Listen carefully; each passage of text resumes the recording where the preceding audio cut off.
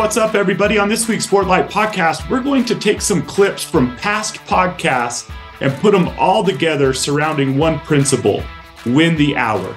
So we're going to hear from Justin Sua and Wally Joyner and Zach Erickson and Allie Bills and Kevin Nixon and some others, and just put together a little conglomerate of all of the comments that they made around this really important core principle of win the hour with a little bit of commentary in between. We hope you enjoy.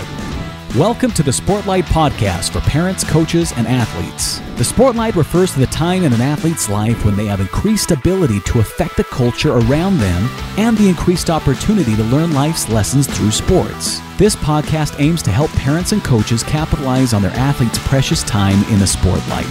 The Sportlight Podcast is brought to you by Especially for Athletes program. All right, so we're going to lead off by listening to mental performance coach of the Tampa Bay Rays, Justin Sua. And Justin Sua is going to talk about what he's observed as he's worked with many, many professional athletes, the price that they actually pay, the many hours that they win in order to become great. Sometimes I think those of us who want to be great underestimate the sacrifice necessary in order to be great. And so he talks about this concept that we've taught to thousands of kids since we learned it from him, of embracing the boredom of consistency.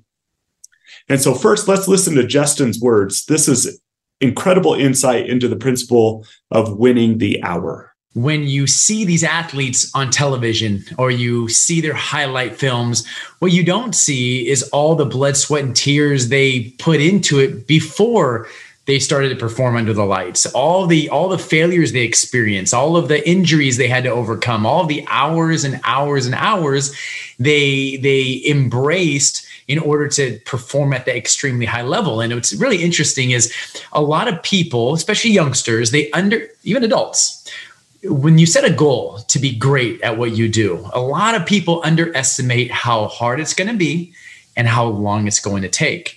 And to your point, what you just said, if you want to be excellent, if you want to be at the tip of the spear, upper echelon, you need to embrace the boredom of consistency.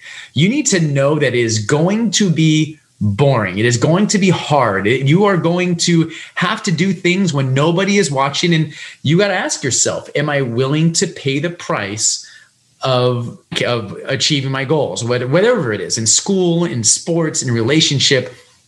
A lot of people set the goal or they want to commit to the destination without considering what it's going to take to get there.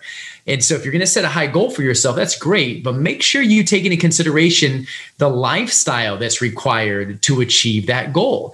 And I think that's where a lot of people end up tripping up.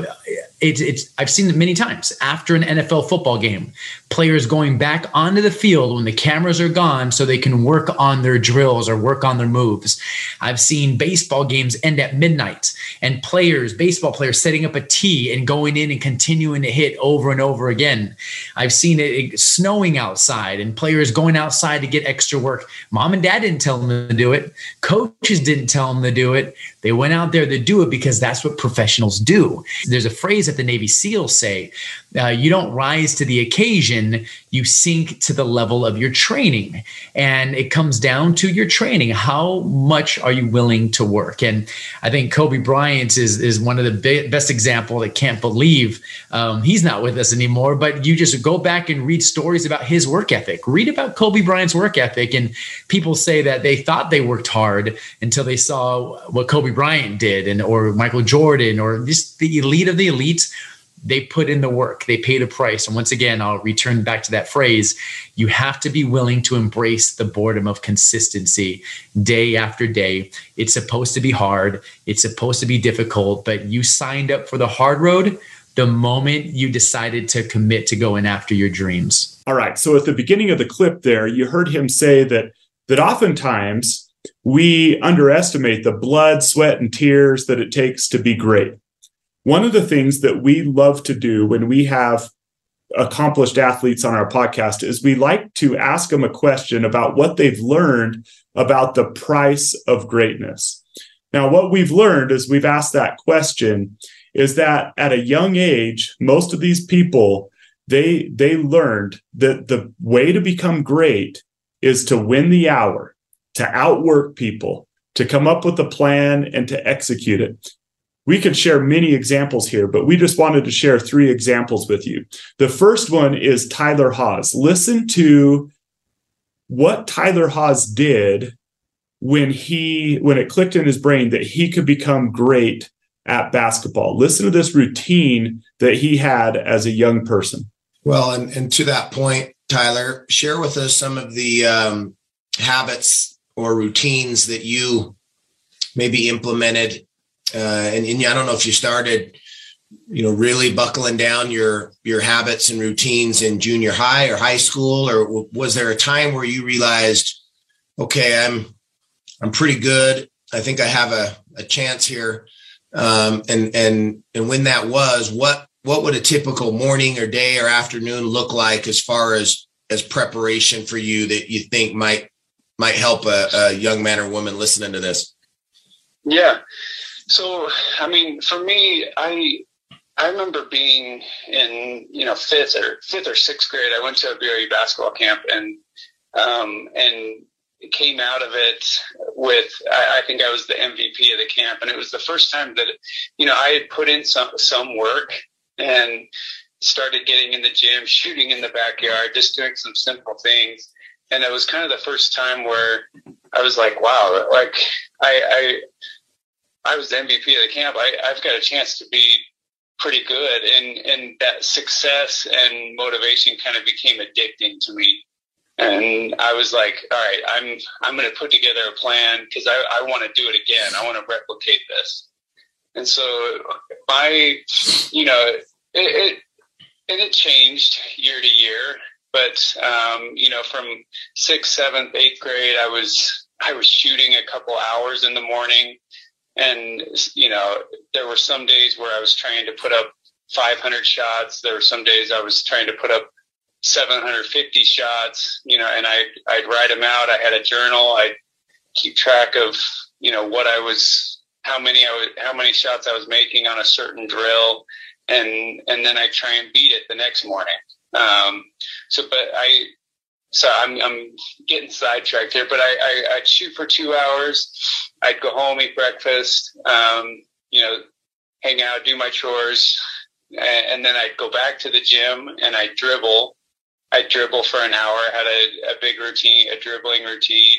And then I'd try and get guys together in the afternoon and play 1-on-1, 2-on-2, 3-on-3. And then when I got into high school, I added in, lifting in the afternoon. And so you get to the end of the day and you put in, 5-6 hours of work. And I think those hours in the gym just started compounding over and over. And that really the success I saw became addicting and made me want to do more and find areas where I could really improve and get better. And so that was the fun part, the journey of trying to figure out, hey, how can I get to the next level? How can I get better? And really that fueled my confidence in games and on the court and on my teams.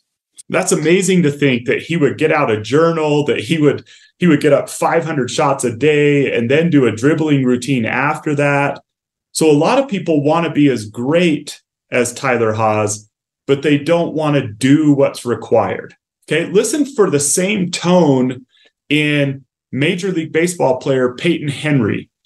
So he's going to describe as a young person what it was like for him and what he would do to become a draft pick and eventually break into the major leagues with the Florida Marlins. So here's Peyton Henry describing his youth.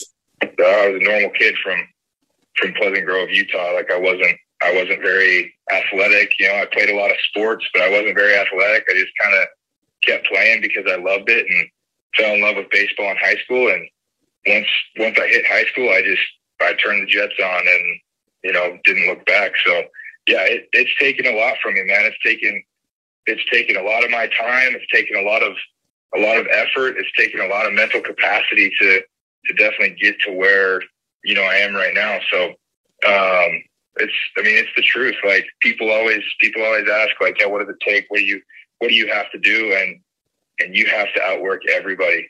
And every single guy that's at this level will say the same thing. You have to outwork everybody.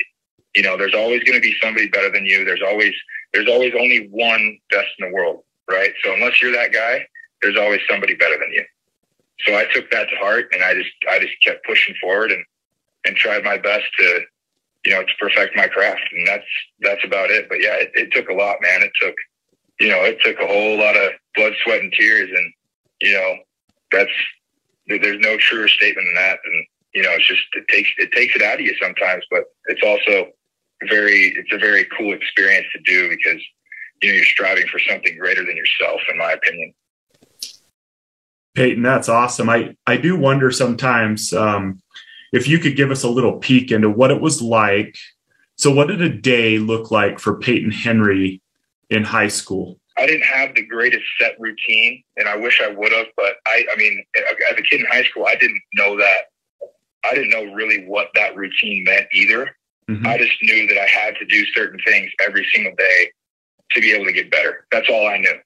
So typical day for me in high school was, you know, wake up and go to school every other day. You know, we'd have like a little team lift or, you know, team practice in the morning.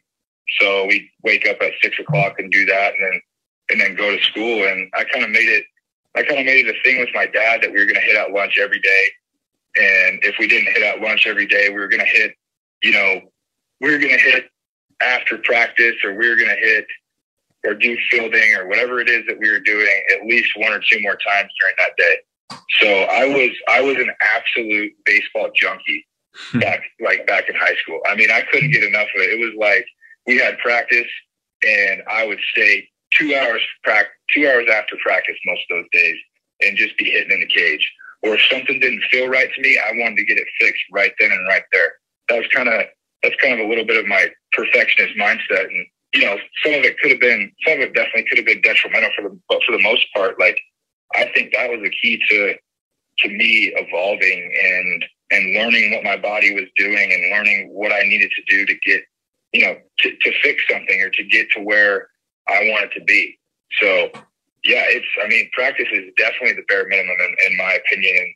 And I'm probably the best guy to talk to about that. Cause I was at the freaking high school baseball field more than I was at my own house. You know, me and my dad spent more time over there and more time in a cage than I did in my own house. I mean, I used to remember telling my dad, hey, I'm going to go hang out with some friends on a Friday night. And I'd get dressed up and act like I was going to hang out with friends, and he'd come over and find me hitting in the cages just because that's how much I loved it, you know. And I didn't want him to think that like I was overdoing it, so I dressed up and act like, you know, I was going out and doing whatever I was doing, and then just right to the high school.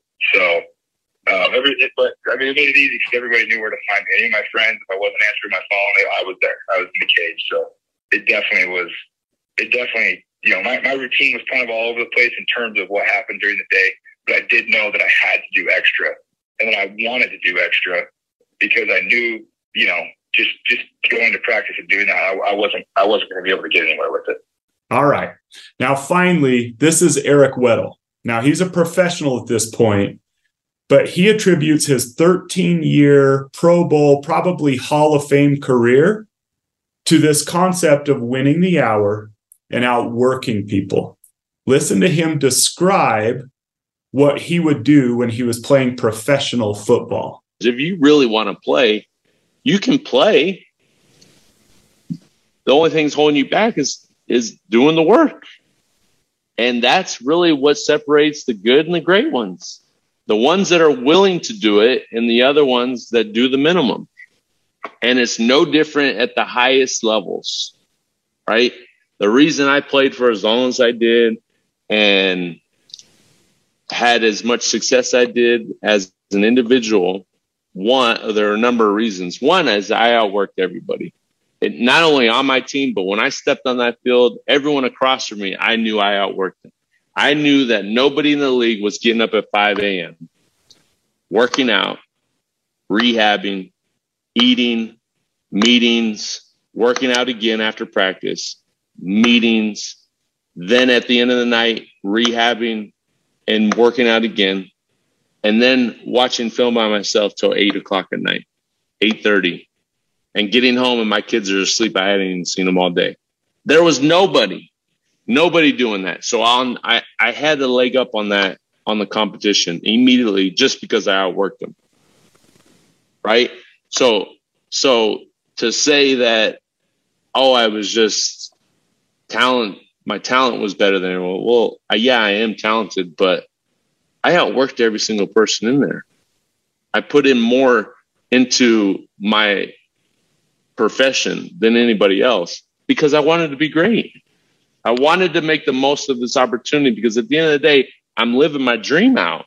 Well, those are three guys that are not slackers, that's for sure. And they understand the principle of win the hour. Now, we are definitely not implying that sports is the most important thing in the world. The principle of win the hour, it applies to all principles of life. If you want to be a great student, then you need to attack academics like these guys attacked their sport. If you want to be great at anything in life, in business, parenting, whatever it is, you have to be willing to do things that other people don't do. We love the word extraordinary, right? And that word is the combination of two words, extra and ordinary. If you want to be great, you have to do extra. You can't just do what's ordinary. You have to be extraordinary in order to accomplish extraordinary things. And so just think through those things. I mean, a junior high young man that was mapping out his goals and writing down how his shots went and trying to beat it the next day and putting in all that work with that intentional design.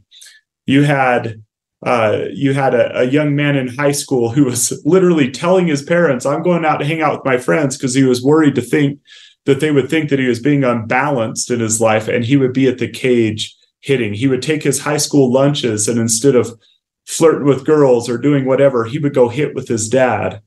You have Eric Weddle, who would be there hours before any of his professional teammates arrived. There is a cost for being great. It's extraordinary effort. And so when the hour, that principle, what it is designed to do is to help us decide, okay, what do I really want to be great at in my life? And then being intentional with the way we use our time. So this next clip is also from Justin Sua, and he talks about living a life on purpose and with purpose, by design instead of by default. Listen to this clip. One thing we talk about in our industry is there's 86,400 seconds in the day. 86,400. It doesn't matter what grade you're in. It doesn't matter what sport you play. It doesn't matter what country you live in. It doesn't matter how rich or how poor you are, what you look like. Everyone is given 86,400 seconds a day. And what separates the best from the rest, or even the best version of you from the worst version of you, is how you decide to use those seconds. And they go by fast. They go by so quick. You're inviting these youth, you're inviting these parents, you're inviting anyone involved in your program to do what they do on purpose, with purpose, to live a life by design and not by default. Because if you don't plan your day, if you don't plan to go 16-0, the default mechanism is we're a creature. We want the easy way. Chances are, if you're listening to this and you're a teenager, you've asked your teacher, what's the least amount I have to do to get an A? What's the least amount I have to do? Hey, coach, can we do something so we don't have to condition? What can we do to take it? It's like, we want the easy route. We're cutting corners. We're not touching the line. And that's not what elite athletes or humans do. It's embracing the difficult thing. It's leaning into the hard thing, because that's what's going to set you apart, not just set you apart from others, but inch you closer and closer to the best version of yourself. So that's a great question to ask ourselves there. Are we living a life by design or by default? Now, Zach Erickson, we had him on and we were talking about this concept of win the hour. He is the head football coach of Snow College and one of the best junior college football programs in the entire country. And he was talking about how when young people come to him it often takes them a semester or so to get into a routine that they could be successful. And he talks about what they could do to help them get in that routine. Our hope is that we'll listen to this, and instead of thinking, okay, I'm glad a coach does that, and we are glad coaches do that, but as parents and coaches, we can think, what can we do right now to help our children establish these routines of winning the hour so that they're ready for success? Listen to Coach Erickson here. Here's what your day should look like as a college athlete, as a high-level college athlete, right? Probably you're waking up at 6 o'clock in the morning to be at your early morning lifts. From there, you should go straight to breakfast. You need to eat. You need to fuel your body. From there, you're going to be in class for the next 3 to 4 hours. Then you're back in the building for practice or for meetings at 2 o'clock, or treatment in the training room. Make sure you get back for treatment before meetings. Then after that, make sure you have dinner plans. And then you're going to be in, depending on what group you're in, your 2-hour study hall. And by that time, it's 9 o'clock at night. And really, you should go try to get your 8 hours of sleep to be able to do it all over again. And a lot of times we tell them there's going to be things that you're going to have to give up if you want to perform athletically, academically, and even socially, right?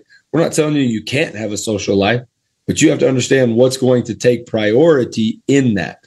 And as you make those decisions, you will see the benefits or the repercussions of your choices.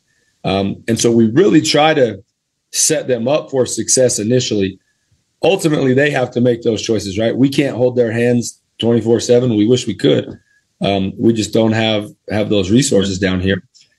But I think once the light comes on, and usually it takes these guys about a semester, the light will come on most of the time, and they'll understand, oh, hey, what coach or what Mrs. Shoppy was saying is exactly right. And if I do those things, then I can be successful. And then guess what? By Friday afternoon, I can go out and hang out with my friends on Friday and Saturday because I've taken care of my business all week.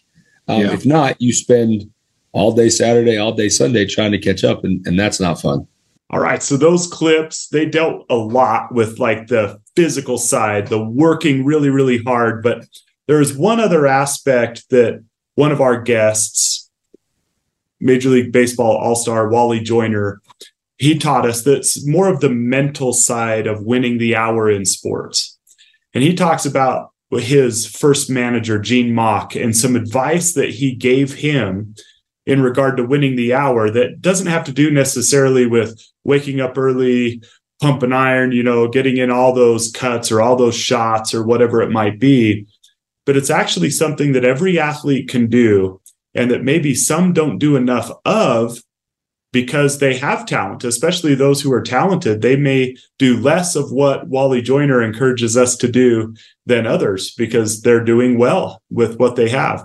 And so one last clip on Win the Hour from Wally Joyner and one more way to do it. Here's the clip.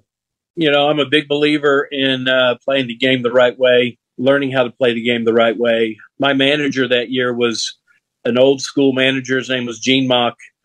He was a no-nonsense guy. He looked at me and he said, "Son, you're having a great start to this season and to your career." And he said, "Son, if you ever come to the ballpark thinking that you know everything about this game, it's probably time to pack up and not play anymore, because if you don't have room to learn the game and watch the game and improve your game every day, you're not going to improve and you're not going to be helpful." So I took that to heart, and I truly believe that you can learn something every game by watching. You can't learn anything when you're talking and when you're not watching. Well, we hope you enjoyed that trip down memory lane and us taking all of those clips from past podcasts and putting them together in relation to the concept of winning the hour. This is a concept that we feel very strongly about. We know that if we decide where we want to get, and then we make a plan to get there, and then we are tenacious about getting there, whether it's in sports or academics or business or families and parenting relationships, that if we win the hour and we design our life instead of living a life by default, then we could get way more out of life and accomplish the things we hope to do. So we hope you enjoyed this podcast. Eyes up, do the work. This has been the Sportlight Podcast from Especially for Athletes, sponsored by Coca-Cola. You can learn more about Especially for Athletes by visiting the website at especiallyforathletes.org. You can also learn more about the book, The Sportlight, by Shad Martin and Dustin Smith at especiallyforathletes.org/book.